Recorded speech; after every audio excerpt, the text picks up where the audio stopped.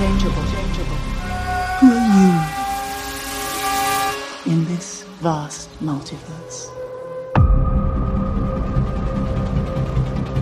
Follow me into the multiverse. Here we go. Of infinite possibilities. Oh! Let's be honest, we've been through weirder.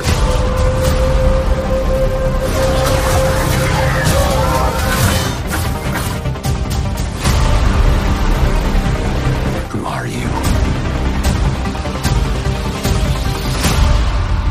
What if?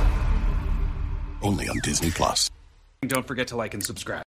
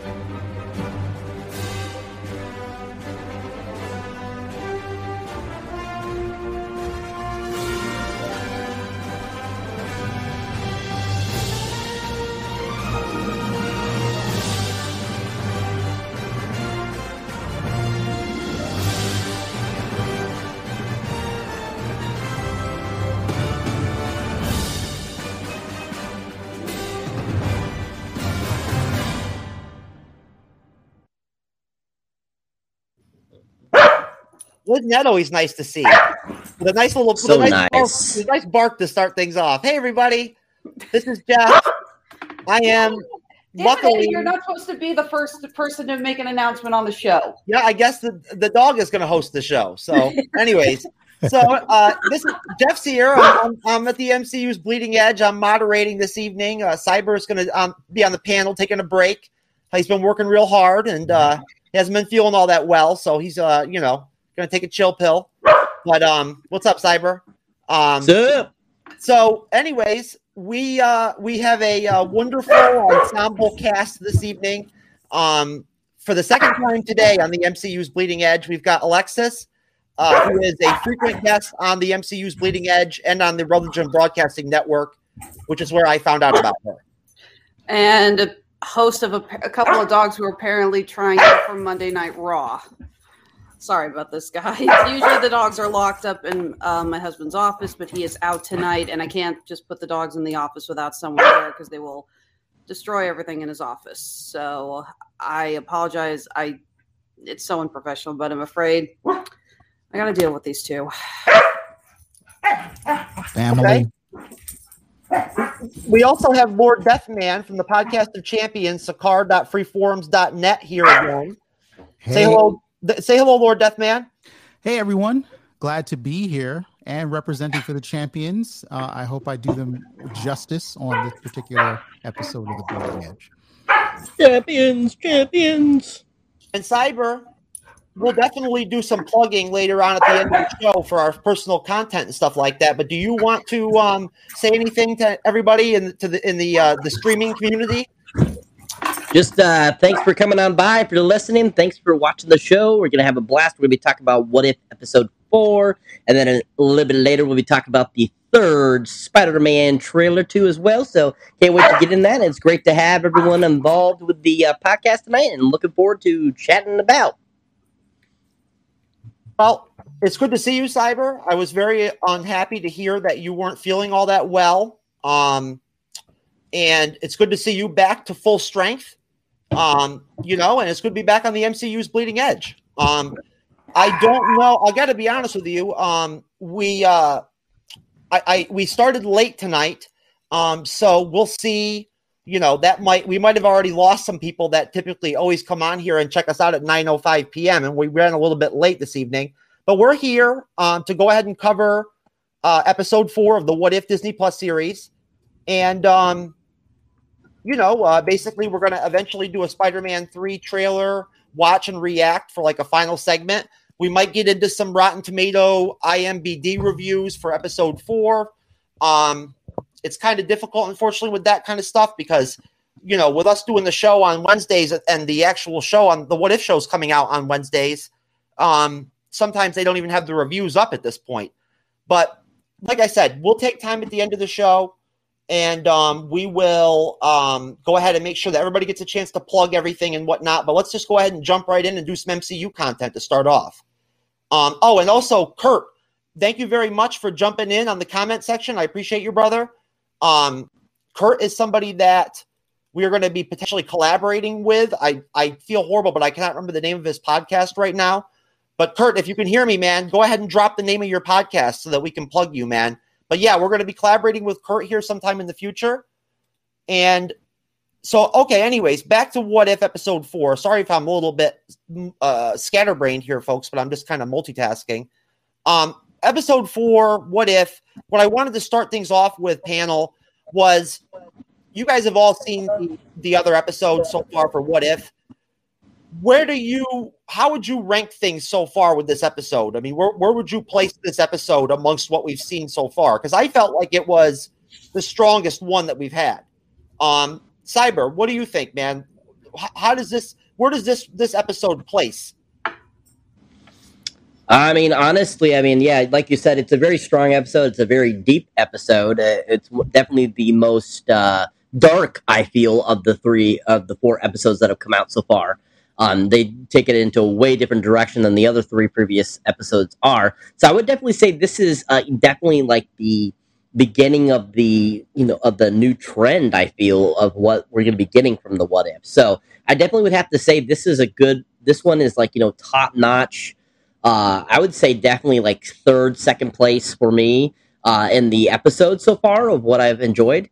Definitely this one had a interesting and different take on, what we've seen, like I said before.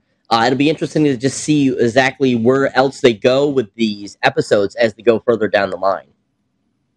Well, we know for a fact that we're going to get Doctor Strange more than once in these 9 episodes. And I think that's a good thing. I'm happy about that. But Alexis, how would you rank this episode with what you've seen so far from What If?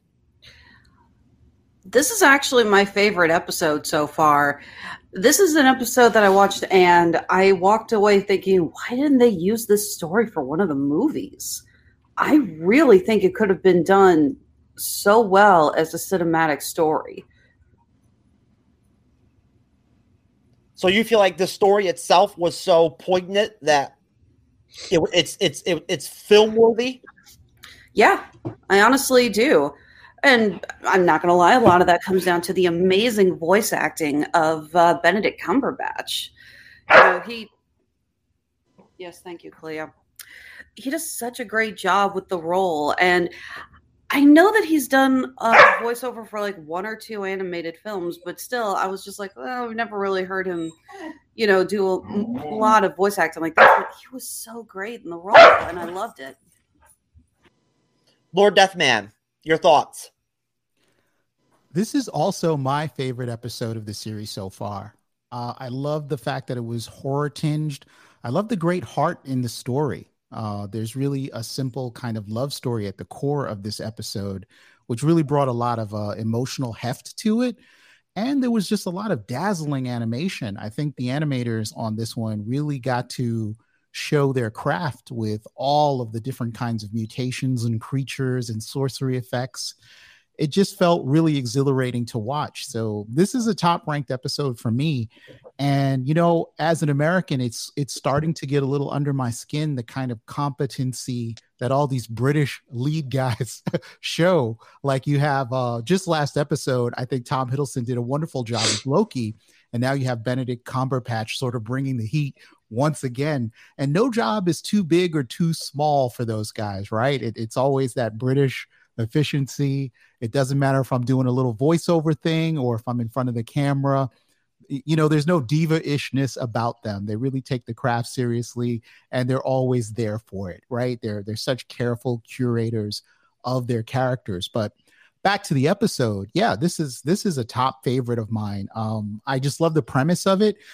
And I think what I like the most about it is that it really, of all the episodes that have come thus far, this really is in keeping with the comic book concept of What If, which always took you to a darker place. Like if you've ever read the classic What If or some of the What If revivals that came in the 90s or the early 2000s, What If almost seems to be a way for a writer to sort of vent out that darker side in terms of the story, or to do something that plays out that wasn't as feel good or as optimistic. And this kind of lives right there as an episode that keeps to that tradition. So big favorite of mine. In fact, my favorite episode so far. Well, that's a great point. It really is, Lord Deathman. And one thing that I really appreciate about having Lord Deathman on the show, I believe this is his third appearance on the MCU's Bleeding Edge, is that he is a Marvel Comics knowledgeable type, person. And that's a really good point that we haven't really mentioned here before on the show, is that this episode really did take it to the roots of What If, because like I've mentioned before in conversation with Lord Deathman, my favorite What If comics were always the ones with the Punisher in them. And obviously the Punisher is a darker character, Ghost Rider, I liked him in the What If. But they did usually always kind of go in dark territory. And what I was also kind of wondering, at some point down the road, guys, I'd love to do some kind of segment at least once where we all kind of go back and like pick like a Marvel comic that we like, a What If comic where we like the story or we like the topic or something like that, and kind of just talk about it like on the show. But obviously I wasn't going to just throw it at you guys like the day of the show or whatever, but I've been thinking about toying around about wanting to do it. But going back over to you, Cyber, what did you think of the pace of the episode? Did you feel like it maybe was a little bit like of a lull in the beginning and then kind of picked up steam as it went? I honestly think that it had a pretty good pace the whole entire episode. I liked the fact that they kind of, started off just like how the original Doctor Strange film begins, except with the addition of Christine getting into the car this time and them supposedly going to this gala together and him crashing with her in the car. I thought that they paced it very well because you had all that going on. You showed him, trying to bring her back several times. And then you had what basically ended up becoming kind of what the finale part of the episode was, about another version of himself, having tried to intake all this evilness and stuff like that to be able to bring her back and stuff like that and so forth and stuff. And you saw like all that. I thought it paced very well throughout the whole entire episode. I mean, I was like, by the time that the episode ended, I didn't even feel like I had just watched, 30 minutes worth of, video. It felt like it had just started and it just ended. So I thought it was a really good pace. I thought it ran very well, and I thought it was very well conceived. Definitely. Lord Deathman, same question. What did you think about the pace of the episode? And if there's anything in it at all that you think is a comparison to the other episodes that we've dealt with so far, please feel free to expound. Absolutely. It always feels like these animated episodes go by, like the pacing, it feels quick, but at the same time, they managed to pack a lot of story into that half-hour block. It felt like really watching a feature film, but at the same time, the fluidity of the animation, the speed at which actions happen, especially in action sequences, make it feel a little faster than live action. But I really enjoy the pace. I've really gotten into animation in my sort of adult years and learning to appreciate the different styles and schools of it. And I think Marvel is onto something with starting their own animation studio now. Now is really the time for them to kind of step up, do these things in-house, because I don't want to say that they haven't been served very well by their sort of third-party collaborators over the years, but there obviously have been some offerings that are stronger than others. But What If, as their debut for in-house animation, the pacing is just done beautifully. I think the story really flowed, and it also there's a certain quality of it where I don't know if this is me just kind of doing a lot of headcanon or fan speculation, but it does feel like they're leaving enough nuggets in the story for you to think, oh, maybe this does tie into live action. Is the Doctor Strange, is Strange Supreme, as he's referred to, the same Doctor Strange that we're going to see in the Homecoming trailer, right? So yeah, I'm totally thrilled with the pacing here, but comparing this to other episodes, this one has a totally different feeling, right? This takes you into the realm of magic, time bending, and manipulation. There are different characters here.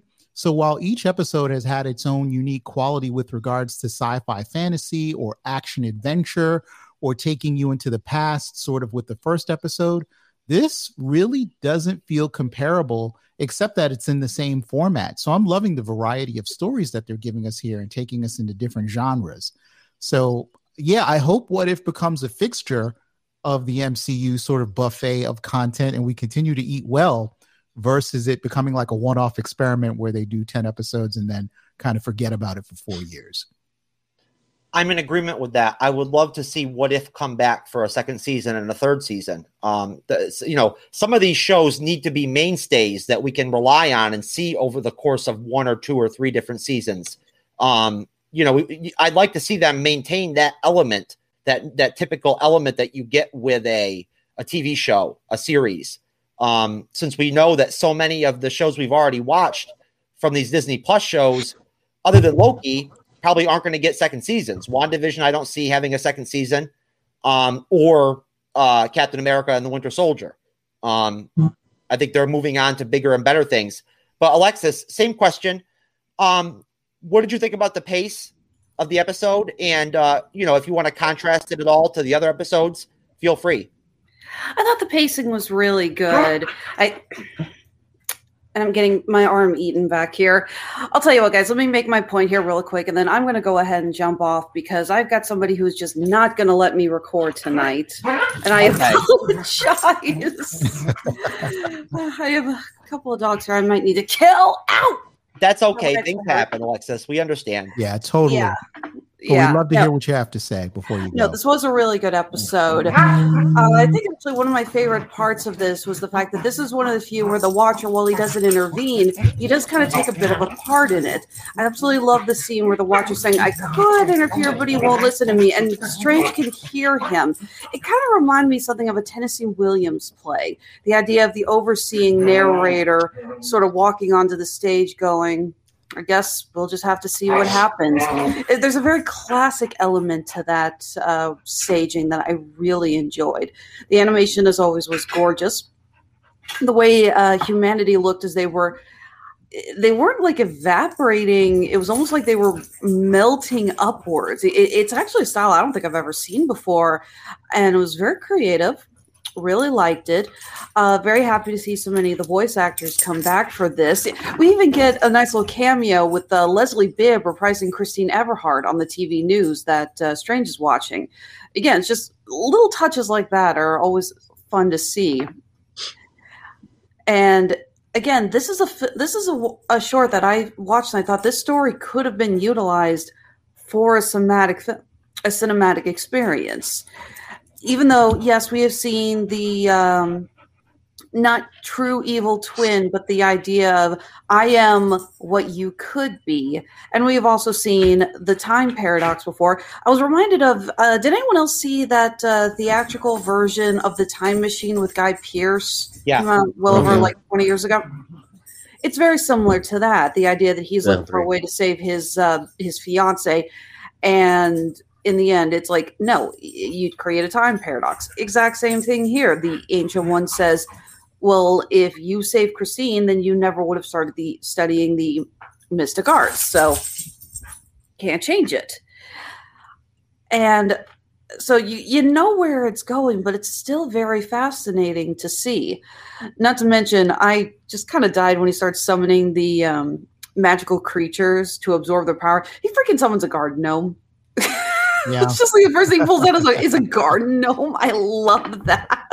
Just like starts small. I was like, well, apparently nothing smaller than a garden gnome. But again, very nice touch, beautiful animation. Really enjoyed it. I gotta ask, do you guys think that we will see Jeffrey Rush as the Watcher in any of the theatrical films?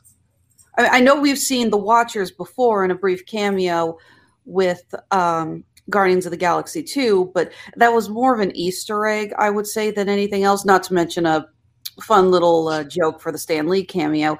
But do you think we could actually have Uatu the Watcher as a character played by Jeffrey Wright in the future in the movies? I think no, but you guys are more than Cyber Lord Deathman. You're more than welcome to chime in and give your opinion. I don't think that they would ever actually embody Uatu in the MCU. I don't think it would make any sense. I don't know. I am a huge proponent that I think just with these 4 episodes that What If merits actually being explored in live action. I think people get the concept that you're going into an alternate dimension or multiverse or timeline. So I wouldn't mind a sidetrack in certain phases where you get a What If live action movie. And I think that would necessitate having the Watcher. Now, thinking about Jeffrey Wright and his body of work, you don't see him do a lot of science fiction. You know, it's not his thing to kind of Westworld was his opening salvo into science fiction after all these years of playing heavies and all these this huge range of characters. So while I do think we would need the Watcher in a live action setting, it's hard to say whether Jeffrey Wright would make that kind of commitment. I think this voice work is sort of in a power alley where he is a part of the big franchise, but doesn't have to do the green screening and a bunch of makeup and getting into a mocap suit. I don't know the man, but just judging by what I've heard and seen in interviews, he probably wouldn't be up for it. Yeah. Just realized, I think I said Jeffrey Rush instead of Jeffrey Wright. Sorry, wrong You actor did. with an wrong actor with an amazingly awesome voice. So, Yeah. it's like, Cyber, what do you think, buddy? I foresee a scene, Yatu, whatever, however you say his name, in the future, maybe in the live actions, most definitely as a CGI character along with a voiceover. I definitely see that happening. I don't see an actual physical person playing him, but I definitely do see in the future somebody voicing him. I don't know if it'll be Jeffrey Rush or Jeffrey Wright. See, she got me saying Jeffrey Rush. And you never know. I mean, you never know, because sometimes when these people, undertake, different agreements with Disney or Marvel and so forth and stuff like that in their agreements, sometimes they are signed on for several things. So you never know. We might get, a Jeffrey Rush voiceover version of, him in the MCU in the future. We just don't know. But at the same time, I don't see it being a live action performance. I see it as being a CGI performance of the character, most definitely, because I think that with doing it a CGI version, you just would have a lot more ability with the character, especially because like Lord Deathman was saying, Jeffrey Wright isn't a person that would like to probably put on prosthetics and stuff like that. So doing a fully CGI character versus where they have to put on all the makeup and stuff, that would make it a lot more feasible to bring that character into the MCU. So that's kind of where I see that going eventually if we do end up getting that character into the actual live action MCUs. I kind of like the way we've seen the Watcher mostly in the opening credits of the series, that he's almost a silhouette in the clouds of the sky and the nebulas. And that's actually a way I could very easily see them doing the role.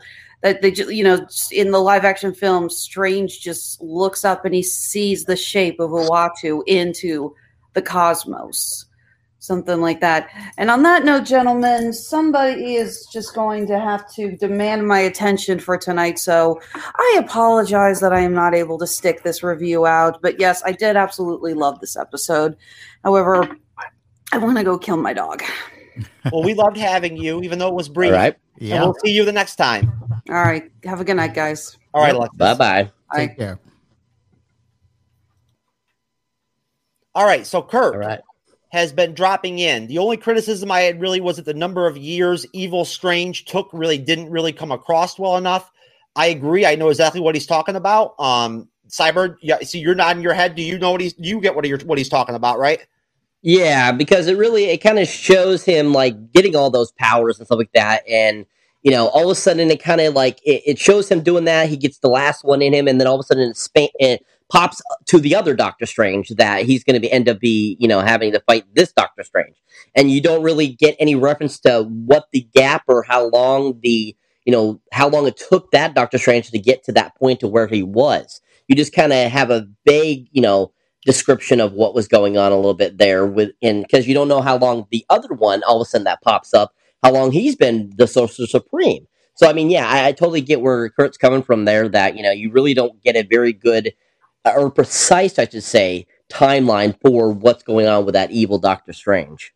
Well, I think that the Oben character said that, like, when Doctor Strange went back in time to find the library of Cagliostro or whatever, that he spent like centuries or whatever about, like, at the library or something like that, centuries, but that he was there for quite a long time, I believe, just absorbing those mystical forces and everything and whatnot, which is what those were. I'll tell you, I don't know. Oh, and also Kurt mentioned that What If has already been booked for a second season. I didn't know that, but that's great to hear. Me neither. Music to my ears. Yeah. Well, they said What If is canon, so we could get a Rush voiceover. Well, it's Jeffrey Wright, not Jeffrey Rush, but that's true. The reason why I don't think we're going to see my whole thing is, and this is what I would have explained to Alexis if she had stayed on, is that when it and Lord Deathman, I know you understand where I'm coming from with this. When it comes to the MCU, from a comic book standpoint, the only way that you would insert the Watcher into an actual story would be if it was a cosmic story where you already had other cosmic beings involved. You know what I mean? To the point where he would become involved. Like, there's other cosmic entities besides Uatu that are going to be ending up being used in the MCU before him, is my point. Like, I think it's more imperative that we see Galactus before we see Uatu like pop up. I mean, let's be honest here. At the end of the day, he can't do anything anyway. Like, he can't change anything. Like, exactly. Like, all he does is watch. He's a pacifist and he's a non-interference type person. So I want to go back just for a second, though, to Kurt's comments about the passage of time. Yeah. And I agree for the most part that it was not well shown how much time had passed when Doctor Strange travels into the past and goes to Cagliostro's library. By the way, the gentleman that he does meet is a younger version of Cagliostro. Is that who that was? That was a bit of a comic book. Oh, yeah, because Cagliostro is Oben. Yeah, he is Oben. It's just that's another name for the same character. But there's a scene that they show where you're looking at the sort of facade of, it's an exterior scene where you're looking at the facade of Cagliostro's citadel, and you kind of see the time pass that way. So there's like a moon that goes by, then a sun, then the time of day changes, and the foliage on the citadel sort of, dies. And they were trying to show you that there was an extreme passage of time there, but it really was a blink and you'll miss it kind of moment. What did Oben say when he was dying? Didn't he say you decided to spend your centuries of time doing whatever you were doing, and I decided to live?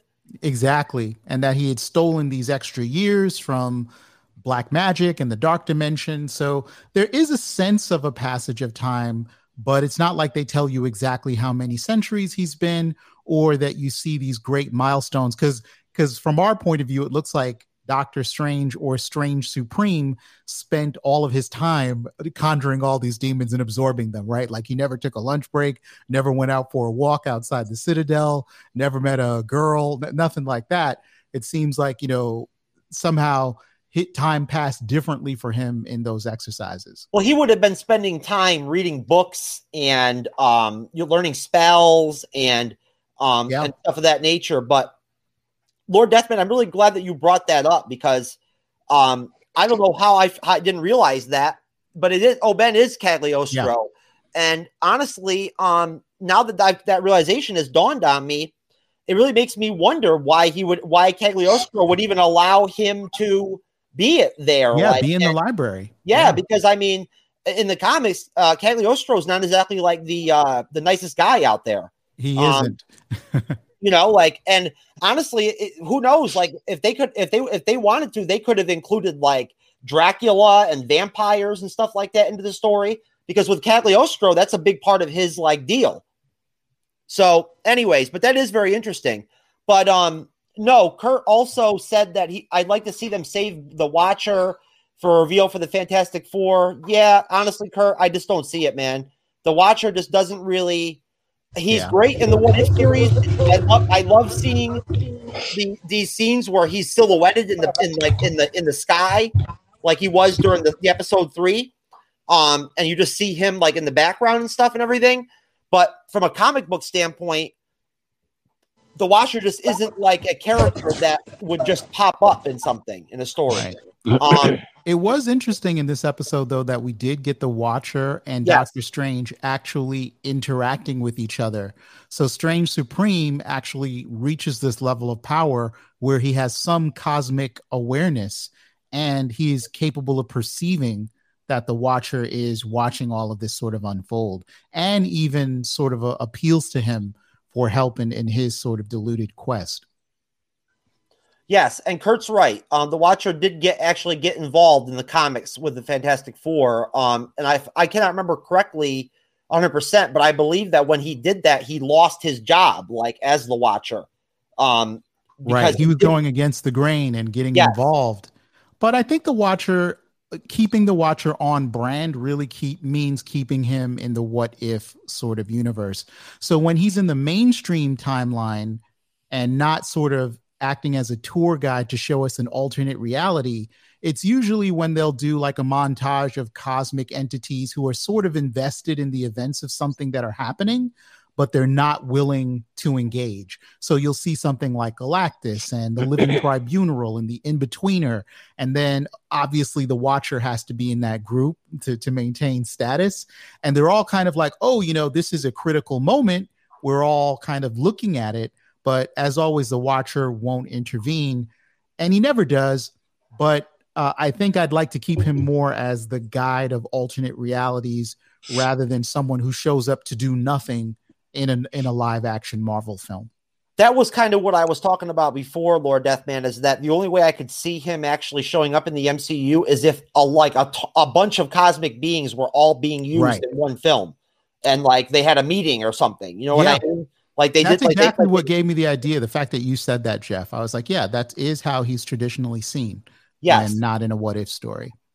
So, okay. So moving on, basically with the episode, as we've already, Cyber, you've already said, and Lord Deathman, we've already talked about where the episode ends up going.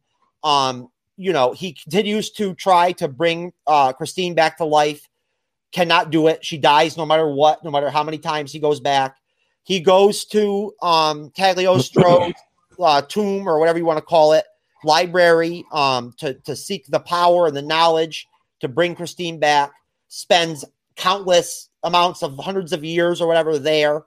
He was basically consuming the power of other mystic entities. That's what that was when he took in the garden gnome and stuff like that and everything. Right. Those were like other mystic entities. And I don't know, you guys tell me what you think. I didn't look this up yet, but that creature that came out with the tentacles, I think was the same one from episode 1. Shuma Magorath. You think that was Shuma Gorath, or do you think it was the Asgardian god that Hydra is based off of? It might have been either one, but this series has had no shortage of tentacled creatures. The only reason why I don't know if it's Shuma Gorath or not is because whenever you see Shuma Gorath in the comics, you always see his head. Yes, the eyeball. That's right. We honestly don't know who those creatures are. And, on Sakaar, on the message board, everybody's already trying to do a frame by frame. Who was each of those mystical beings? But I think a lot of them, especially the insect with the cape of levitation, those might have just been pure inventions by the animators, and maybe one or two existing comic book characters. But I don't think the tentacled creature represents sort of a known entity in the MCU. I just think someone probably thought it looked cool. Well, honestly, with the insect character and everything and whatnot that had the cape, like Doctor Strange, you got to remember there are Doctor Stranges across the entire multiverse And one of them could have been an insect. Yeah, you're right. There are other Sorcerer Supremes of different races that are like insects and stuff like that, and like different animals. species. And yeah, that's an excellent point, Jeff. Excellent point. So that could have been Doctor Strange from another universe. Yes, essentially, or the Sorcerer Supreme of some other race on some other planet, some other, whatever dimension. But so essentially, I mean, things fly pretty quickly from there. It was really cool. And Cyber, I wanted to get your reaction. It was really cool to see the Ancient One again. She had a real presence on the episode. What did you think about that?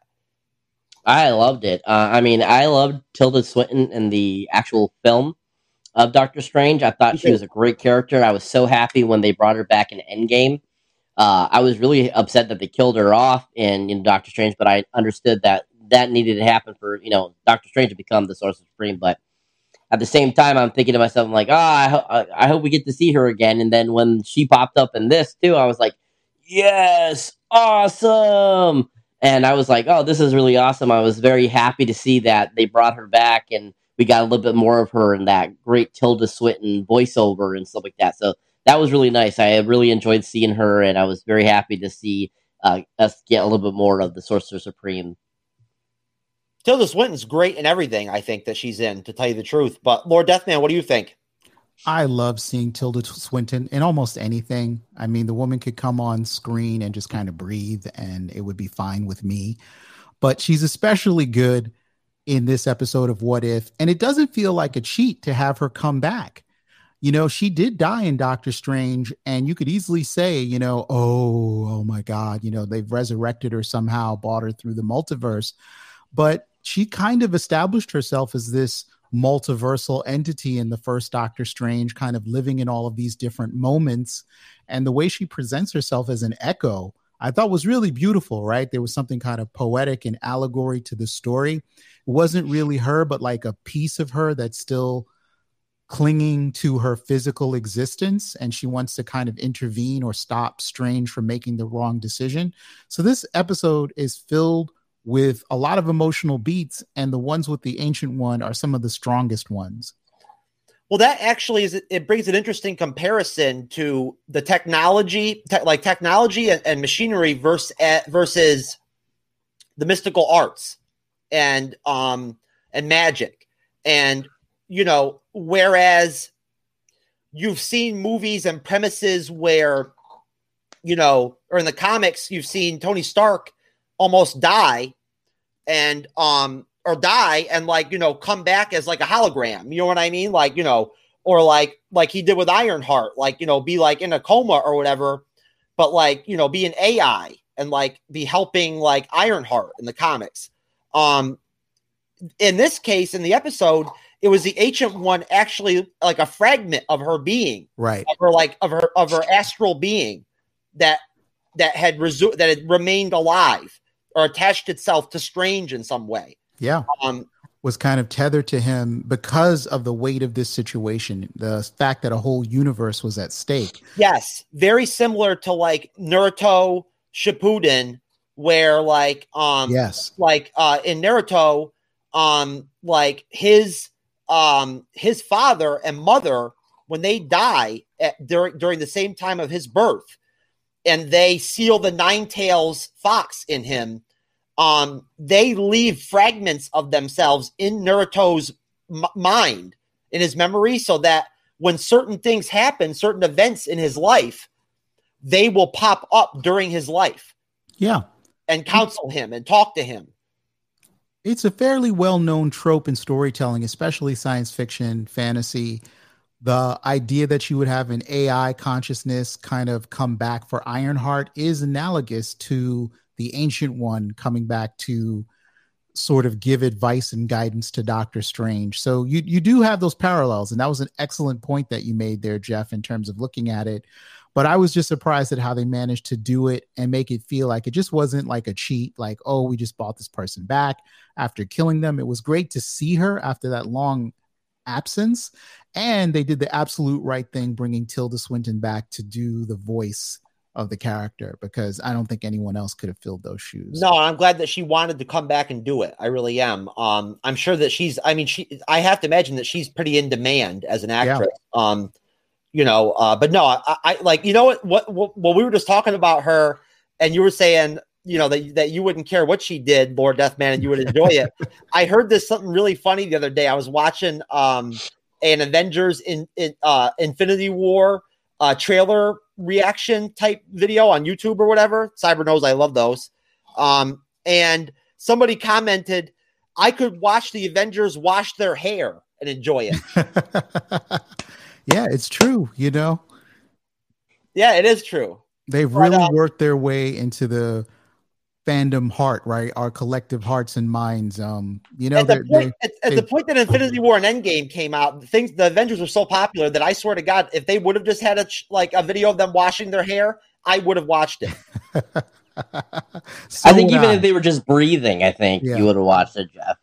Probably, yes. As long as it was in trailer form. Yes, just really light and heavy breathing, But Tilda Swinton, though, in particular, really deserves our loyalty, just because she can traverse these really obscure and esoteric indie films and then come and do something like Constantine. Man, she was awesome in Constantine. Oh yeah. I mean, she brings this physicality in terms of her being model-esque and kind of a statuesque figure. Her diction, I mean, I didn't know for a long time that she was Scottish. I was like, oh, okay. Would have thought English, maybe even American. Yeah, I knew she was from Europe, but I didn't realize that she was Scottish. She's an interesting person. She's definitely like an interesting character as a person. Her beliefs and views and whatnot are a little out there, but that's neither here nor there. I enjoy. I mean, in Constantine, she was great. Yeah. I mean, it was a small role that she played in that film, but it was very powerful whenever she was on screen. And she just seems to be excellent in every role she plays. Like, it doesn't matter. She's great. But off topic, what do you guys think, Cyber? What do you think about the fact that they're going to have Ironheart's introduction come out in Black Panther 2? Did you hear about that? Yes. Actually, I did a video on that on one of the apps I do. I think it was on Clapper, I think, or one of them. I might have done them on all of them. I can't remember. But I did do some talking about it recently because I saw the article like a couple weeks ago. But yeah, I thought that was very interesting that they're deciding to bring her out in Wakanda forever. And I was like thinking to myself, I'm like, so definitely they must be, somewhere in the Black Panther 2 film, they must be ending up at MIT. Because supposedly that's where this character, the Ironheart character, is basically, she's an MIT student that Tony comes across in the comic books. And somehow they are linking it to this Black Panther movie, having her pop up in that and having her introduction before her actual TV show on Disney+. And I was just thinking to myself, I'm like, how are they fitting in MIT into Black Panther 2? Because apparently they're ending up in Boston somehow. In this movie, and I'm thinking, Wakanda Forever sounds to me like they're going to be over Wakanda this whole entire film, because it's all about Wakanda. And I was just kind of blown away that they decided that's the movie that they're going to introduce this character into. And I think it's a cool idea. I don't know how they're going to play it off. I hope they play it off well. I hope it's a really good introduction to this character. And, I'm not very familiar with this character, so it'll be fun to see what they do with this. But I definitely think it's very interesting that they decided to put it into Black Panther 2 to introduce this character. My brother got his master's at MIT. I love you, Alex. I get where you're coming from, Cyber. Lord Deathman, what are your thoughts on Ironheart being introduced in Black Panther 2? Well, as a comic book reader, I can tell you that Ironheart is a polarizing figure. She didn't get the warmest reception from comic book fans when she came out. I think it was the mid-2000s, the mid part of the early 2000s. The fans weren't exceptionally receptive to her. This was when Marvel was trying to diversify their roster and make the comic books more accessible to younger readers with the Marvel Now line. I won't go into all of the baggage and the politics that came with that experiment, But what we did get out of it is the character of Riri Williams, or Ironheart. And the fact that she's being bought into Black Panther was something I really had to do a little bit of soul searching on. I had to think about it. First, you have to come to grips with what you think of the character in the first place before you can have any opinion about whether she belongs in Black Panther Wakanda Forever.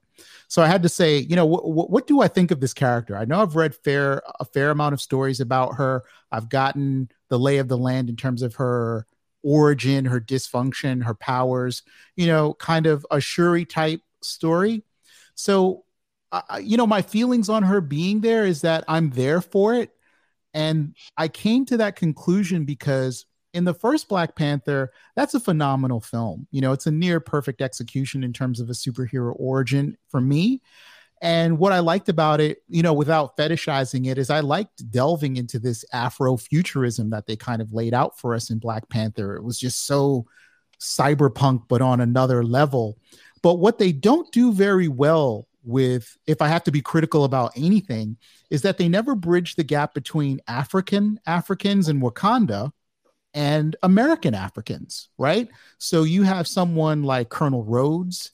You have characters like, and I'm forgetting, there's probably at least, Falcon, you know, those guys never get sort of bought into the fold. Not that they should be, not that like all Black people are friends all over the world from across continents, but they never really create the ties between, you know, T'Challa creating this whole new, I think he wanted to start a school in South Central. The last scenes of Black Panther kind of resonate because he's in an underserved neighborhood, and you get the feeling that that's where the Wakandans are going to start with regards to sharing their technology and their knowledge and their education with people from other countries, not just Americans. So I kind of like the idea that they're bridging the gap between a MIT student who is of African-American descent and the Africans of Wakanda, that there's going to be this kind of a spiritual bridge between those two types of characters. And I'll also point out, I know this rant has been somewhat long, guys, but stick with me just for a couple seconds more. In the Ta-Nehisi Coates run on Black Panther in the comic books, MIT does figure, not prominently, but the institution itself is a part of an exchange program, if I remember the story correctly, in which students from Wakanda were attending there, and then MIT students would get the opportunity to get education in Wakanda. So there was kind of this cultural exchange there. So it's not coming out of the blue that MIT is sort of going to be a presence in Wakanda Forever. Well, I'll be honest with you, Lord Deathman. I think it's what you basically see in the MCU in that dichotomy is pretty realistic in real life, because in my experience with actual Africans that come to America, for instance, they don't typically associate very much with African American people. Yeah, they don't. That's not typically who they befriend. I mean, my cousin's a Jersey girl, and her husband's a real African guy, and all his friends are white. Right. To be honest with you. Yeah. And I was careful to point that out, Jeff, that it doesn't mean that there's going to be an automatic connection or a kinship or a relationship. Yeah. But I do kind of like the idea that they are trying to make this kind of connection. I want to see where it goes. Is Riri going to be accepted into the Wakandan community? And I doubt it, right? I mean, she's an American. She's from their point of view, she is an American. Right. And they are Wakandans. So I want to see what the basis is for the collaboration of an African-American superhero who's young and an African superhero like Shuri, who is also young, female, and African. I think it could end up being a positive for the film. It's definitely an interesting direction that they're going to go in that direction. I don't know how big of a role she's going to play in the movie. I don't think it'll be that big, personally. Yeah. But I mean, it still doesn't completely answer my questions with Black Panther 2 as far as what they're really going to do. Like, who's going to be the Black Panther? You know what I mean? Like, right. Is there even going to be a Black Panther in Black Panther 2? And that's the question. That's a whole nother show, Jeff, that I would love to be on with you to discuss Wakanda Forever, because I think that is everybody's, that's close to a lot of people's hearts because of the reception of the first film. Well, this is the 1 year anniversary of Chadwick Boseman's death. Chadwick Boseman's death, yeah. So, God bless you, Chadwick Boseman. And I'll tell you right now, what a lion of a man. Yeah. I don't care what anybody says. Nobody can fill those shoes. Nobody could ever be the Black Panther that Chadwick Boseman was. That's just my take. I mean, I'm not trying to put myself out there like I'm like separating myself from anybody here or whatever. I'm sure a lot of people agree with me or don't agree with me, whatever. It's my opinion, but I'm just saying I'm not trying to glorify or godify Chadwick Boseman as an actor, but his portrayal of T'Challa, I just don't see how any other actor could be as good as him. I just don't see it. He was a towering presence in the role, Jeff, and I happen to agree with you. There is going to be no replacing him, no filling his shoes. I'm just going to come out on record and say that. However, I don't think that should preclude people from trying to recast the role to get someone to fill the shoes. But we just have to take it as a fact that there's not going to be many people, especially when you think about the idea that Chadwick Boseman sort of worked under the duress of having this awful physical malady, assaulting him while he was turning in these incredible performances. Once you layer that onto it, it takes him from being an iconic player in the MCU to something like legendary, stratospheric. I once heard a friend of mine who had opportunity to works in the film business, not very high up, kind of a PA type situation, worked on a film that Chadwick Boseman, and I think it's really important to share this story. So my friend comes back and he tells me, this was a few years ago, he was doing like a biopic or something like that. And he remembered, he was like, yeah, I saw Chadwick Boseman. He didn't really say hi to me. He didn't seem like a friendly dude or anything like that. And he had his entourage around him all the time. And it seemed like he was a really closed off guy, right? So that was my friend's observations about Chadwick Boseman from a distance, not knowing the guy. He said, yeah, he kind of seemed like a prima donna, right? Like, I don't know, like all these people were kind of touching him and they were trying to like give him encouragement to go and do his thing. And then, come years later after his death, same friend says, you know what? I totally get that. The man was suffering from terminal cancer, right? He needed that kind of support from that entourage and those people who were around him to, it wasn't about being a prima donna. This was about conserving your energy while trying to do this incredibly difficult task of this performance, whoever it was he was playing. And I forget the film, I apologize. But yeah, for me, there's never going to be another Chadwick Boseman as the Black Panther, but I think Disney should think about, fairly soon recasting the role. And that person is just going to have to live in a huge shadow. Cyber, you have any thoughts? Well, from my understanding is in Black Panther 2, we will be getting a new Black Panther. They just haven't exactly said who they've decided to go with. They haven't said if they're going to make Shuri the new one or because I've also heard rumors that they were thinking about bringing back what's his name? Michael B. Jordan. Yeah. From his character in the first film, resurrecting him and have him become the next Black Panther. Because in the comics, I guess he originally was like a mentor to Shuri in the comic book. So that was another rumor that was going around. But they have officially, like I know Kevin Feige and a lot of the people that are working on Wakanda Forever have stated that yes, there will be a new Black Panther in this film. They're keeping close lip on who exactly it's going to become. They just were affirming though to let us know that there is going to be a Black Panther in this next Black Panther film. But whoever it is, I mean, as long as they can keep up the par with what Chadwick Boseman has done with the character, I'm fine with it. I want to honor Chadwick with his performance as Black Panther, of course. But I mean, just like Lord Deadman said, they should recast it. They should keep it going. Just because he unfortunately passed. Still to keep that character alive, you want to keep it alive. So why would you have it die with the character when he dies in real life? And that's not really honoring him. That's just kind of like okay, yeah, we shouldn't replace him because that would be dishonoring him. I don't think of it that way. I think that it's a dishonor not to recast the character to keep the legacy going. Because in the comics, there were a couple different Black Panthers, from my understanding. So, I mean, it would be the smart choice for, Marvel to continue the character, even though Chadwick Boseman has put such a huge presence on the character. But at the same time, moving on with the character, giving it a new life is going to make it even more stronger and more wanting in the MCU. So I think that would be a wise choice.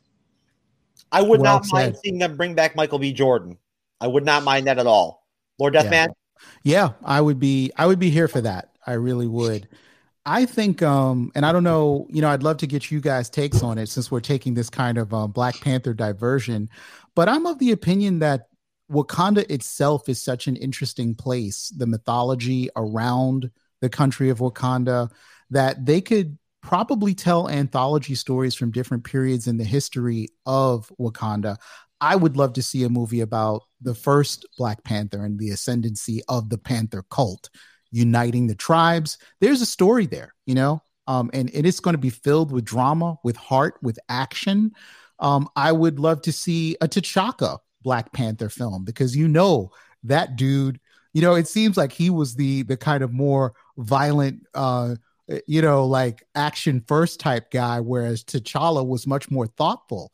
That's you got two boss level Panthers there, and I wouldn't mind seeing a movie about T'Chaka. So I wouldn't mind them going. We're going to get a Black Panther Disney Plus. We're getting a Disney Plus series where we can go deeper into the mythology. It's like remember how when Avatar came out and all those kids were like, "Oh, I'm so sad because I can't really go there to this bioluminescent candy land." That's how I feel about Wakanda. I'm like, I'm depressed because it doesn't really exist and I can't go there. But if you can give me stories that are set there, I would be a happy fan and a happy camper. I think the Disney Plus series is supposed to be about the Dora Milaje.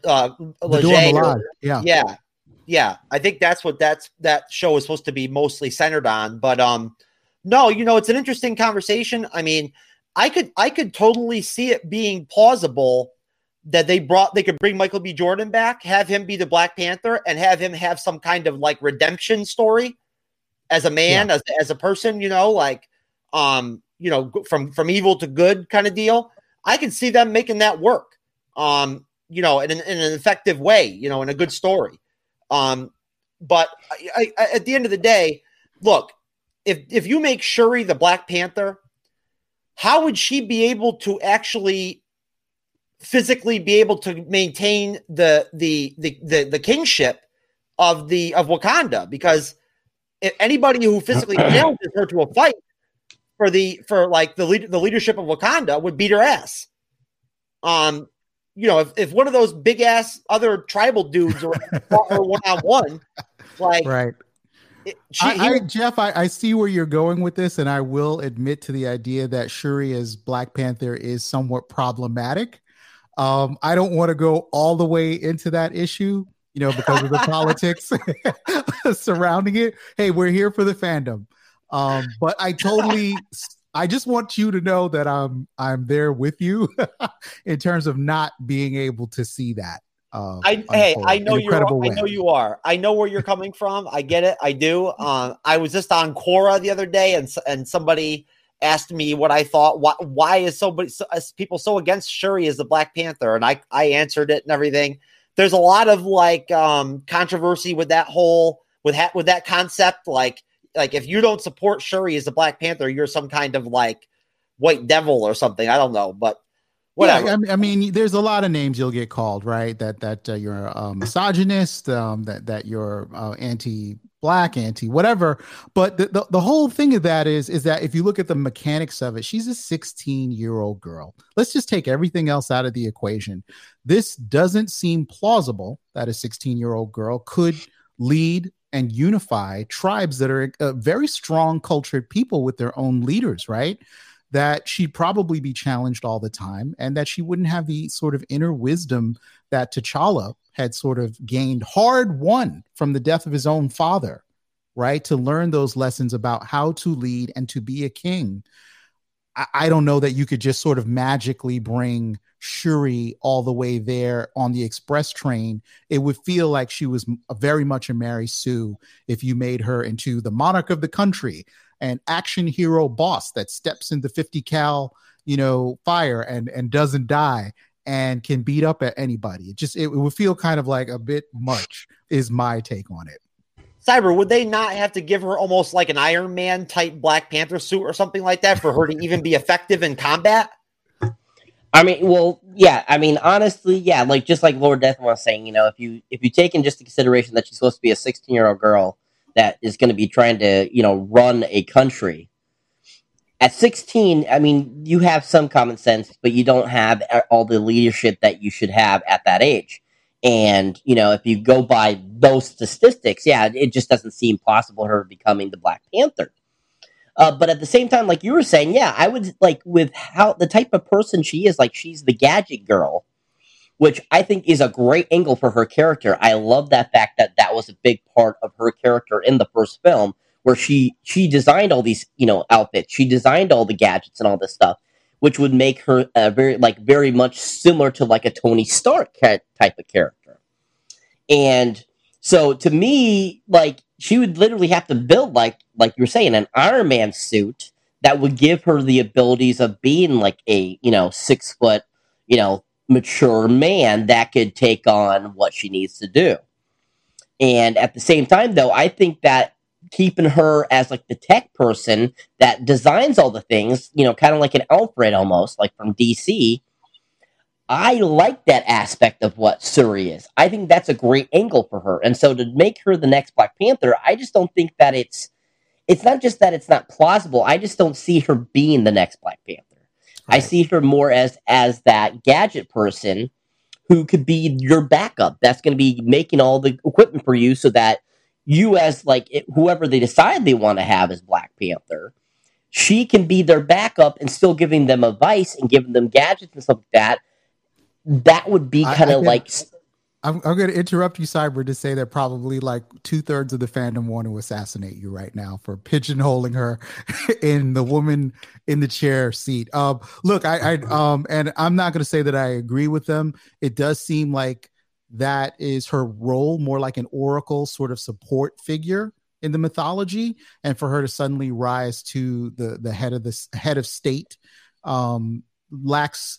Well, I guess plausibility is a part of it, but there's also a part of it in that there's the life experience, right? She could be super smart, know all these different areas of science, hold all these different PhDs. We accept that in comic book characters all the time. I got 15 PhDs and I know how to stretch time and space, and I could also make you a club sandwich on the side.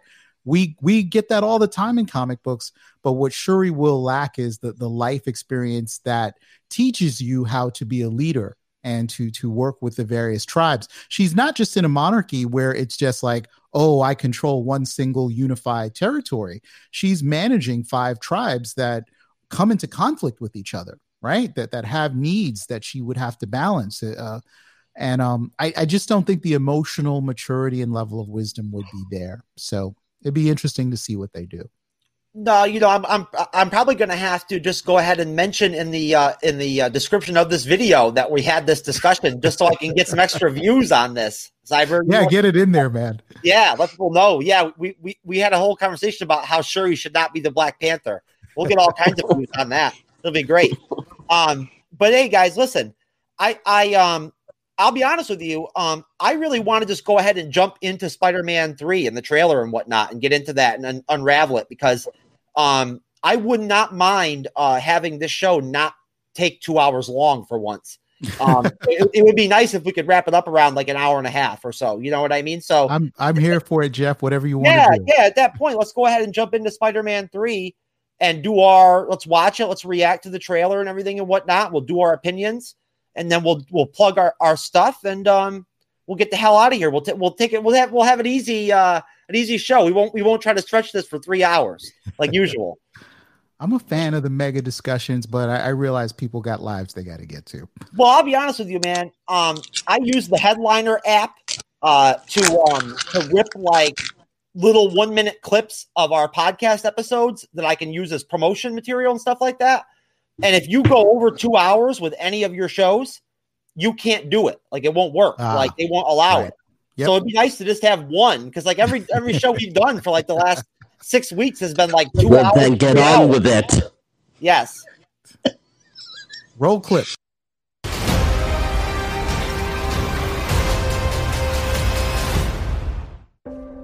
Oh, look at this. This is a good one. Some suggest that Parker's powers include the male spider's ability to hypnotize females. Stop, come on. Yes, my spider lord. Can we just stay up here all day? It is so crazy down there. That's right, folks. Spider-Man is in fact Peter Parker. Listen, I did not kill Mysterio. The drones did. The drones that are yours. Does any part of you feel relieved about all this? What do you mean? Now that everybody knows, you don't really have to hide or lie to people. For the record, I never wanted to lie to you. But how do you tell someone that you're Spider-Man? Now everybody knows. But this isn't about me. This is hurting a lot of people. I've just been thinking about how to fix all of this. So, Peter, to what do I owe the pleasure? I'm sorry to bother you, sir. Please, we saved half the universe together. I think we're beyond you calling me sir. Okay, Steven. That feels weird, but I'll allow it. When Mysterio revealed my identity, my entire life got screwed up. I was wondering if maybe you could make it so that he never did. Strange. Don't cast that spell. It's too dangerous. Fine. I won't. The entire world is about to forget that Peter Parker is Spider-Man. Wait, everyone? Can't some people still know? That's not how the spell works. So MJ's gonna forget about everything we've ever been through? Stop tampering with the spell.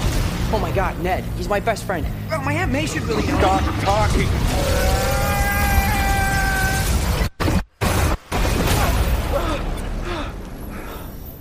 What just happened? We tampered with the stability of space-time. The multiverse is a concept about which we know frighteningly little. The problem is you trying to live two different lives. The longer you do it, the more dangerous it becomes.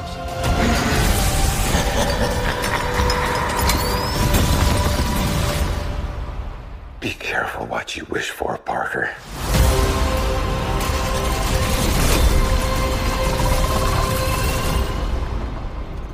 Hello, Peter.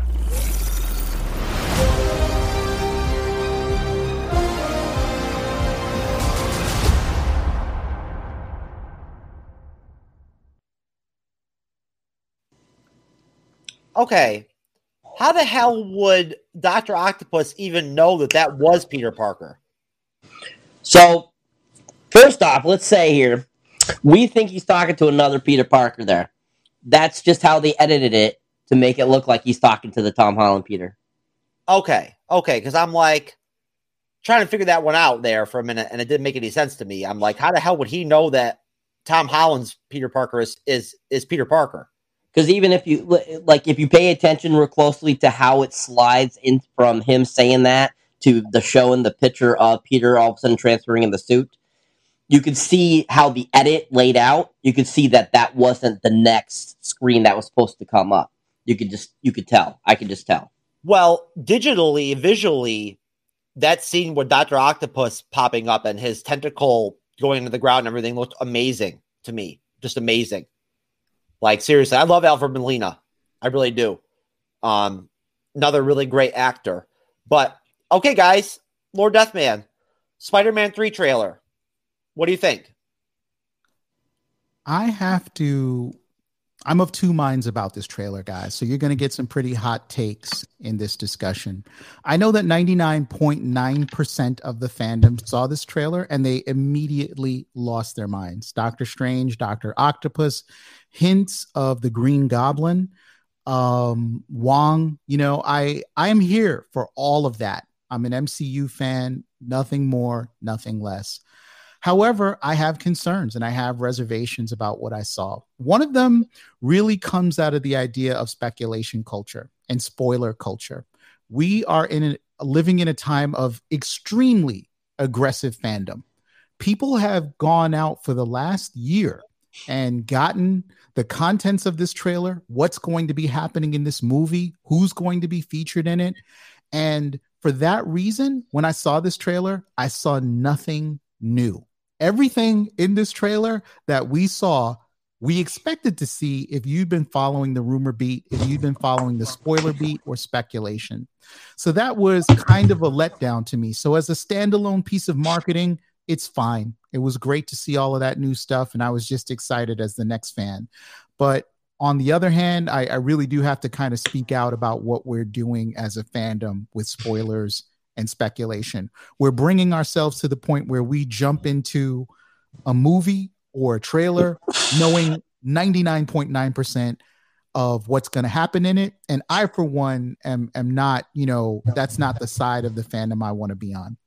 The other things that I have, first off, as a producer, you've got to tip your hat once more to Kevin Feige for creating such an expansive franchise that is so engaging. It is so interactive. It really brings you into it. This man is setting the example for all of Hollywood. What he has done is going to be puzzled and studied and followed forever. That's a fact. But I'm a little concerned about the multiverse. Bringing in these characters from the old franchise, the Green Goblin. And I realize everyone, loves those Sam Raimi films. I love them too. But the idea that you're kind of going to get these characters pulled into the multiverse, I think sets a somewhat dangerous precedent in that the multiverse becomes this place where you can start pulling all sorts of rabbits out of your hat instead of doing the work of building up characters. So if you want the Green Goblin in your universe, don't worry about an origin. Don't worry about, just go to the multiverse. He's somewhere in there. We can pull him out. You want Professor X, you want the Phoenix, bring him in there. And the story mechanics become a little lazy. So that's my concern about the multiverse.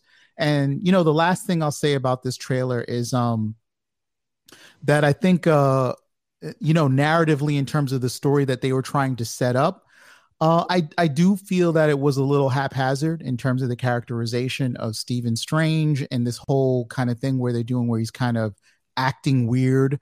I have this piece of headcanon where I'm actually tying the latest episode of What If with Strange Supreme and saying that might be the Stephen Strange that you actually saw in this trailer, and that we're dealing with a variant or an imposter from somewhere in the multiverse and not our actual Doctor Strange. So I know there's a lot to unpack in my feelings about it, but if I summarize, guys, I like the trailer as much as the next fan, but I was a little disappointed that it didn't have anything that didn't already come out of the rumor mill. And I also have some concerns about the multiverse in terms of how it's going to be used moving forward. Cyber, do you have any opinions based off of what Lord Deathman put out there? Yeah, so, that's one thing. I knew going into this first teaser trailer, I knew that it was going to show everything that we've already. Oh, we lost Cyber there for a minute in mid-sentence. Isn't that cool? Well, hopefully. This happens, Lord Deathman. On Cyber's iPad or whatever that he uses, it only allows him to go on for an hour at a time, and then it shuts off and turns back on. So he'll pop back on in 1 second. Okay. But I get where you're coming from, Lord Deathman. Grandmaster earlier today, when I had a conversation with him, I recorded with Grandmaster earlier today. Okay. Yeah. Cool. Grandmaster jumped on with me and Alexis and Yvonne Rempel that you never met before, who's a guest on the MCU's Bleeding Edge. And we did a show earlier today where we just talked about the Shang-Chi trailers, the Eternals trailers, and the Spider-Man 3 trailer. So Grandmaster is on that, is basically, came up with the same type opinion that you had. Okay. He doesn't like the multiverse angle. But Cyber, go ahead, finish your thought. So as I was saying, as I got booted, which I don't know why I keep doing that. It's really annoying. But anyways, what I was saying was, as I was going on there, I was basically saying that I knew that this teaser trailer, because it's a teaser trailer, I knew that it wasn't going to show anything that we hadn't already heard about. I just had a feeling of that, because that's what teaser trailers usually are. Teaser trailers always bring us what we've already heard, what we've already seen, and I knew that we weren't going to get very much from this trailer. So I knew that they were going to give a little fan service to what we've already heard in this trailer. So I didn't have high expectations like Lord Deathman has on this trailer, being disappointed a little bit with the multiverse angle and all that stuff. I already knew that that's what they were going to do because that's how they do trailers. I'm used to the first trailer always being the least or the weakest of the trailers, and then they always get a little better as they go along. So, going into the whole multiverse deal, as Lord Deathman was talking about, having problems with it, bringing in old other characters and bringing them in and stuff like that. I have a feeling the reason they're doing that is for twofold. One, it's because of the pandemic, everything, they don't have enough time to really get things written the way they wanted to. So I think that this was kind of a fallback for them to use that information in the multiverse and to use that to kind of start off the multiverse. I don't think that's what the direction of the multiverse is going to be completely as we get further into it. I think we're going to see a huge dissidence or a big expansion as soon as we get Doctor Strange in the Multiverse of Madness. I think it's going to completely take us into a completely different direction in the multiverse, and then they're going to, steer away from using the old stuff that we've already seen. I think they're going to use that more, down towards, as things expand in the universe. I think they might go back to it, but I don't think that's going to be their crutch and they're always going to be using that. I think it's just something they're using right now because that's what the fans are looking for. And with this whole pandemic, people are looking for something that comforts them. And so I think that's the reason why they're going this route a little bit right here, to give people a little fan service, to get them back in the seats so that they can, continue the MCU on and get back to that dynamic power that they had when Endgame came out. So that's kind of what my thoughts are on the whole multiverse thing, and kind of like going what Lord Deathman has said. I totally get where he's coming from. But it was kind of funny because as you were saying everything you were saying, Lord Deathman, it sounded exactly your explanation on the actual Spider-Man trailer you and the Podcast of Champions did. It was like verbatim. It was hilarious. And so it was so nice to hear that you haven't changed at all. At least I stayed on program, right? Exactly. It was great. Cyber props for catching the episodes of the Podcast of Champions. For catching the champions and what I had to say there. And I have to say, you know what? The points that you bring up around people sort of needing comfort food in the form of fan service, they do make a lot of sense to me. So I'm not 100% untractable in my sort of views there, the program that I'm bringing. And I'm not anti-multiverse. I just don't want to see the multiverse used as a crutch or a shortcut for lazier storytelling. Yes. And I feel that Sony has been making these overtures. Let's get real now. We could go all the way back to 2013 and the Sony hacks, where Sony was trying to get a Sinister Six movie off the ground, and they couldn't do it. Let's look at that reality. And now they've got their own Spider-Verse, which is devoid of a Spider-Man at the moment.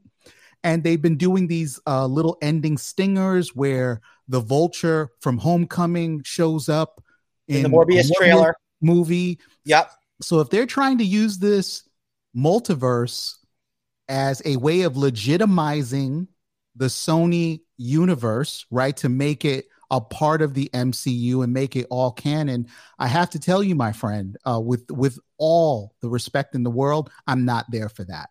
The Sonyverse is what it is, and I'm glad people enjoy that. I enjoy it as well, but I don't need to see that kind of action figure banging around just so that we could do it without actually telling well thought out and great stories.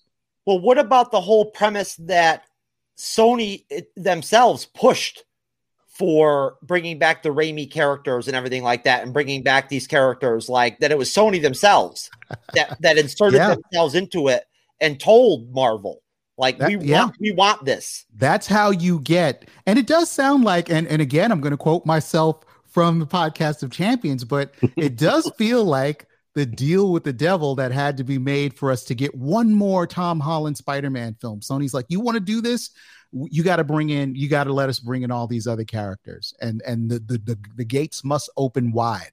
And again, for some fans, that's going to be great. For fans who really don't care about the character development, and I'm not saying this to deride anybody, because some people read comic books and they skip right over the dialogue. They want the action scenes. Who got beat up in this episode? Did Superman use his eye beams to like roast somebody into nowhere?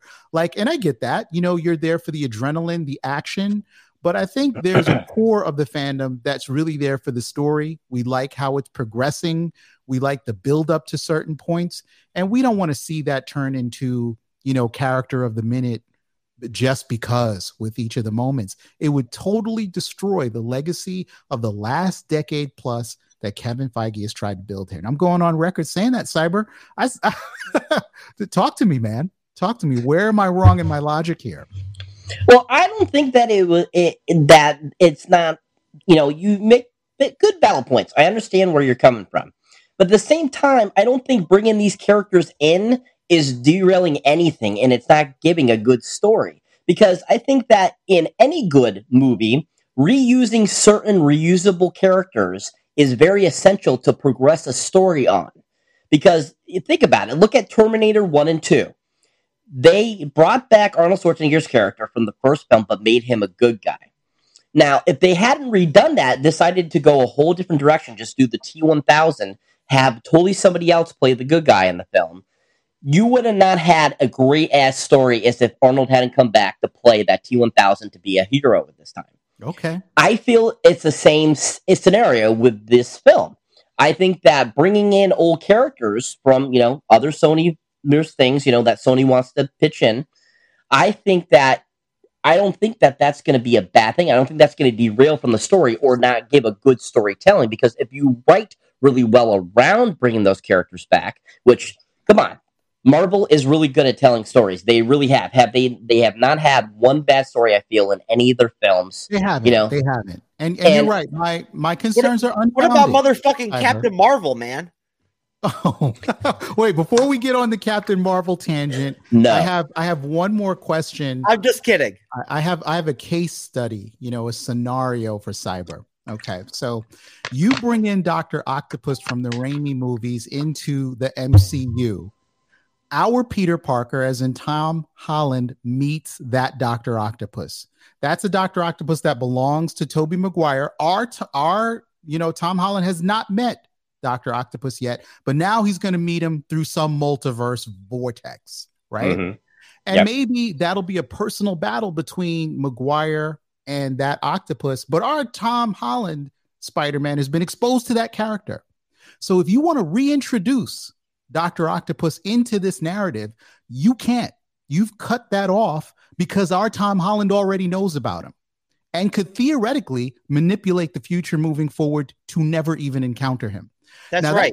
That could be Sony's way of saying, you know what, we already did Dr. Octopus. We're not going to do him with Tom Holland. So this is kind of cool. You know, we'll bring him back as a cameo because we don't have any plans of doing, you know, a Dr. Octopus. But that takes that character off the board effectively is the point I'm trying to make in terms of any kind of reinvention, a new actor that could be playing him. Because it's like, dude, I saw this gimmick already coming from the multiverse. I saw all 8 of your legs 2 movies ago. Not a surprise to me, man. Talk to me about that. Talk to me about that. Sony is dominating this relationship with Marvel. I think they really are. Like they're basically, it almost seems to me like look, let's be honest here. We never got any kind of public details as to what they came up with a new sharing agreement with Tom Holland this next time when it came time for them to work out the sharing agreement or whatever. I'm not even sure if they finalized it yet or not. Or like, I mean, I never, you know, I knew that they were talking about it, but I never heard anything.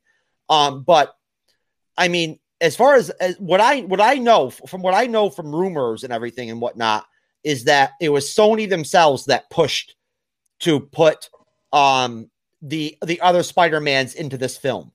They're the ones who wanted to, you know, include these characters into the Spider-Man film. Now, I'll be honest with you. I like the fact that Spider-Man 3 is the second installment of this multiverse trilogy with WandaVision and Doctor Strange in the Multiverse of Madness. I think from a comic book standpoint, guys, like, honestly, look, when I was a kid, I had probably at one point in the 90s, I probably had 5 different Spider-Man comic book subscriptions at the same time. I had the Amazing Spider-Man, Web of Spider-Man, Spectacular Spider-Man, and regular Spider-Man, just Spider-Man. Yeah. I was a major Spider-Man fan. And I'll tell you one thing about Spider-Man. In the comics, he collaborates with everybody. He goes into space and fights for during the Infinity Gauntlet. He goes with the Fantastic Four occasionally. He's a reserve Avenger, and he goes on Avenger missions. He's become a character. Not to interrupt you, Jeff. This is respectful. Yeah. Not only are you on track with your description of Spider-Man, but in the last, say, 2 decades, he's also become very much a multiversal character. There are tons of variations on Spider-Man that come directly out of a Spider-Verse, and that started in the comic books. That wasn't in that animated feature from Sony, as good as that was. That's an idea that we've been living with since Shattered Dimensions, since all sorts of comic books where you have clones of him, different variants of it. Yep. So I'm totally on board with the idea that this movie takes us to the multiverse. I think you're the moderate voice here on the panel, whereas Cyber is pro and I'm probably more con to neutral.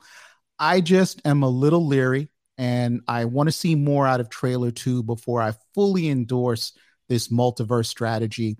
But I do have a lot of faith in Kevin Feige. I know that if Sony pushed this on his plate and said, dude, yeah, I think we need Andrew in here, and I think we need Tom in here, or Toby in here rather, or you ain't getting Tom.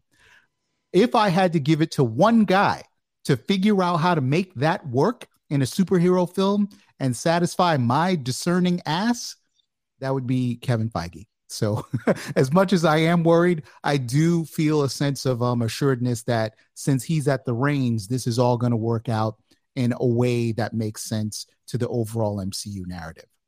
Well, my point was simply just the fact that going off the comics, knowing that Spider-Man is always constantly working with Punisher, Daredevil, Ghost Rider, the X-Men, everybody. You know what I mean? Like during the comics. Captain America, Wolverine. Yeah. So at that point, I love the whole concept of him and Doctor Strange together. Like, you know what I mean? To a casual fan, I can see where they would wonder, like, why the hell would Peter Parker be messing with Doctor Strange? But from a comic book standpoint, it makes perfect sense. And I love the collaboration. I love the idea of Doctor Strange being in this film. I'm excited. I think this is going to be the best Spider-Man film that we've gotten out of the 3 Spider-Man films, without question.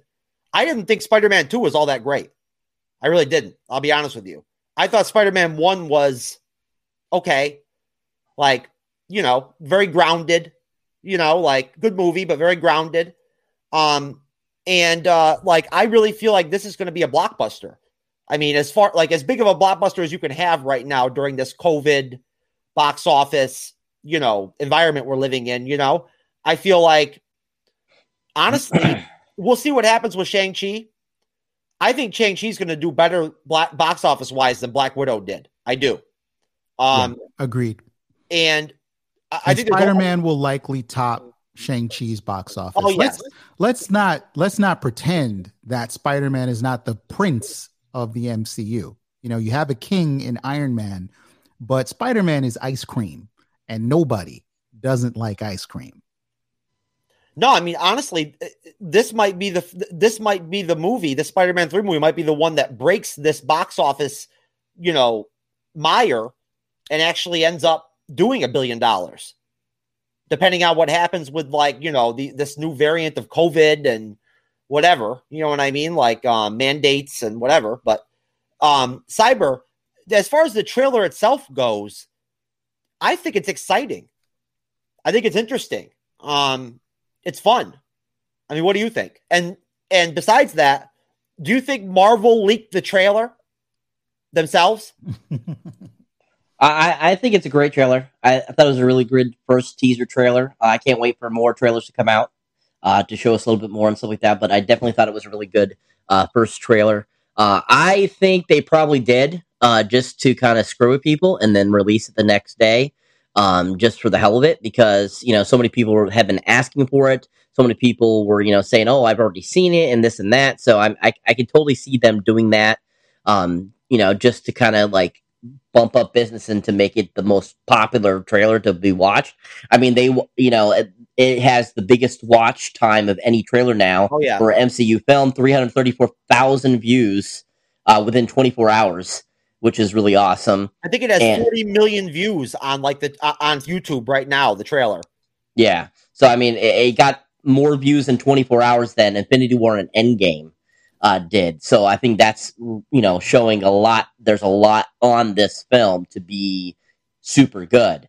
But I just want to throw it out there that a lot of people, I've been hearing people talk about, is that they think that Doctor Strange in this, the one that we're seeing messing with the trains, is again a Mephisto rumor going around. I don't know if you've heard this, but that's what a lot of people are saying again, that they think that this is going to be a Mephisto thing again. I haven't heard that, but I'm not surprised that it's a thing. Mephisto for the win. Yeah, because I want to see Mephisto, damn it, in the MCU. I do. I'm freaking telling you right now. I'm still pissed we didn't get Mephisto in WandaVision. Yeah, so I mean, because it's linked to WandaVision, and because it's part of this is part of a trilogy of the Multiverse of Madness, the logical thing for Marvel to do is to make it Mephisto, because that would be the smartest link to go with making this all happen and work. Because I saw somebody from like a reliable source that is friends with somebody from Marvel.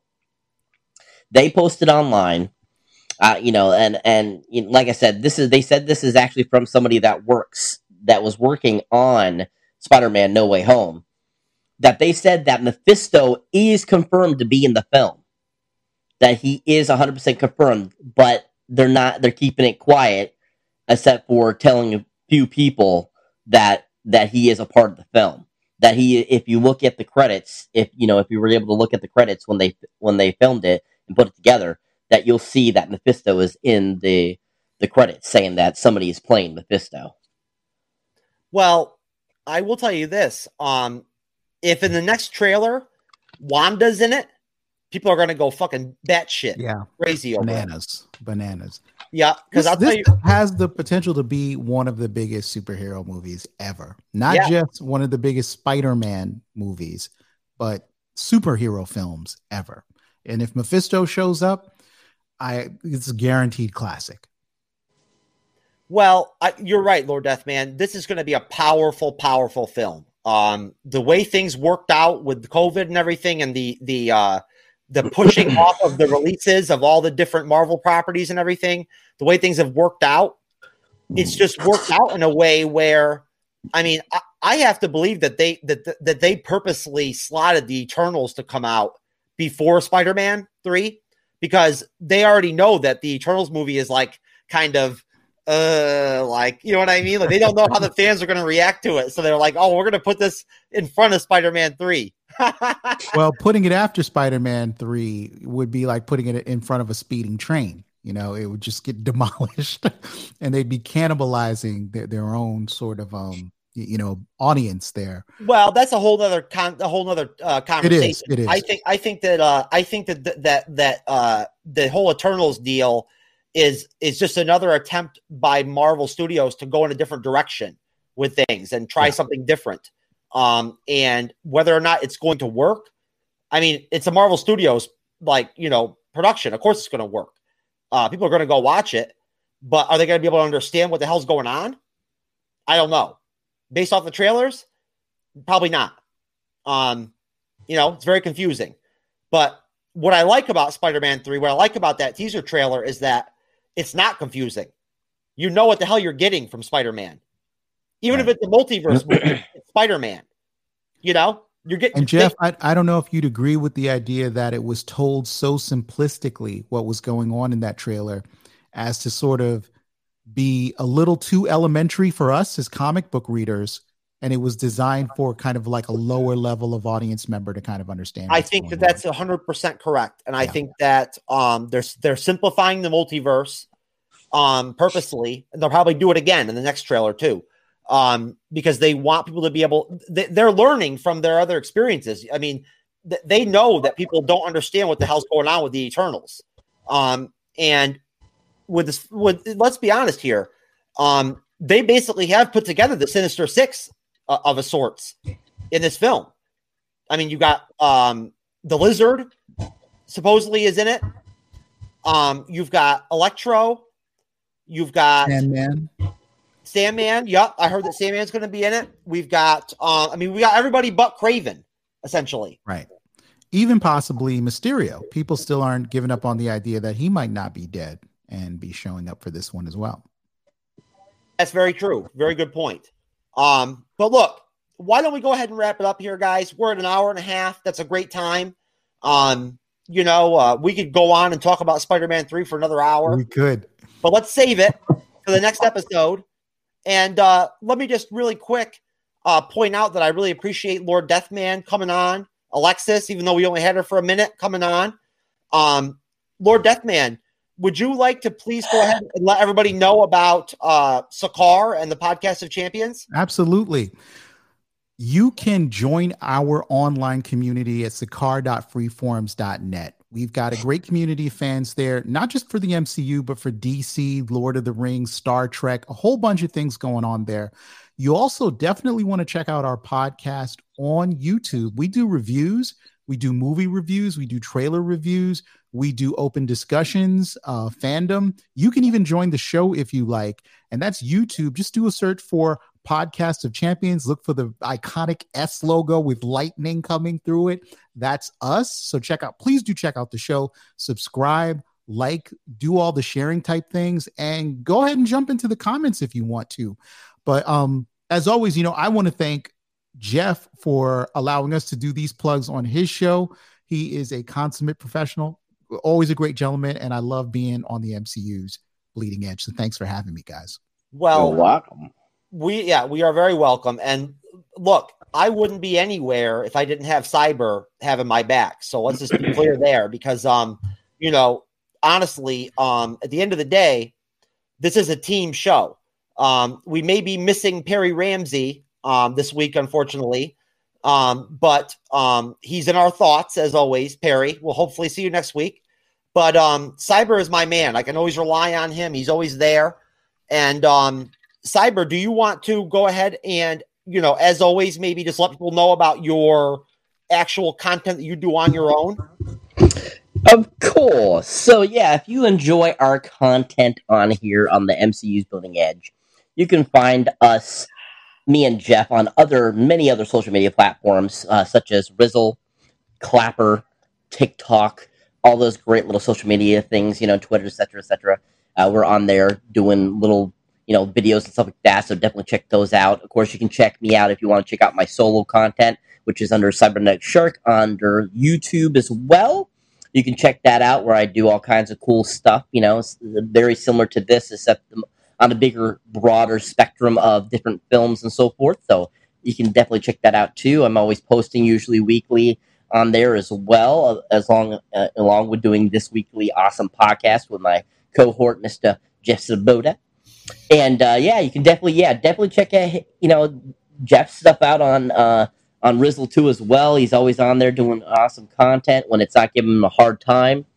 And also on Clapper, he shares our reviews on there and stuff like of these podcasts and stuff. So definitely check those out too. But yeah, if you enjoy any of our content, definitely check out our other solo stuff. It's pretty fun stuff, and we enjoy doing it. Yes, and we have got to figure out how to get Cyber onto the Podcast of Champions one of these days. We got to. Yeah. It's got to happen. Because Cyber is a big fan of the Podcast of Champions. He enjoys the show, and he wants to be on there. I know he does. We would love to have you on there, Cyber, and I say that in all sincerity. Jeff is already an honorary champion.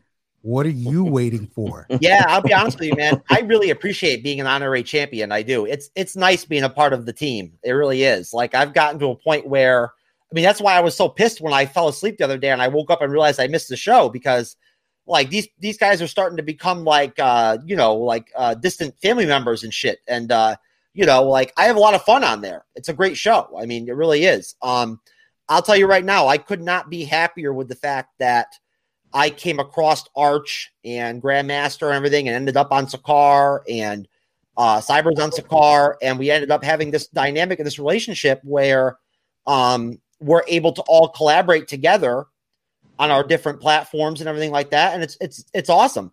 And I'll tell you right now, Lord Deathman, you can go on Rizzle and check yourself.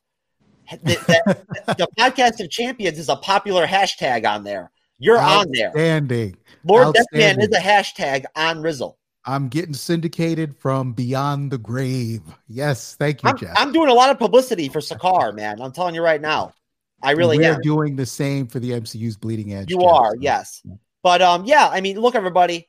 Of course, we always very much value all of you who end up watching these shows after the live streams are over.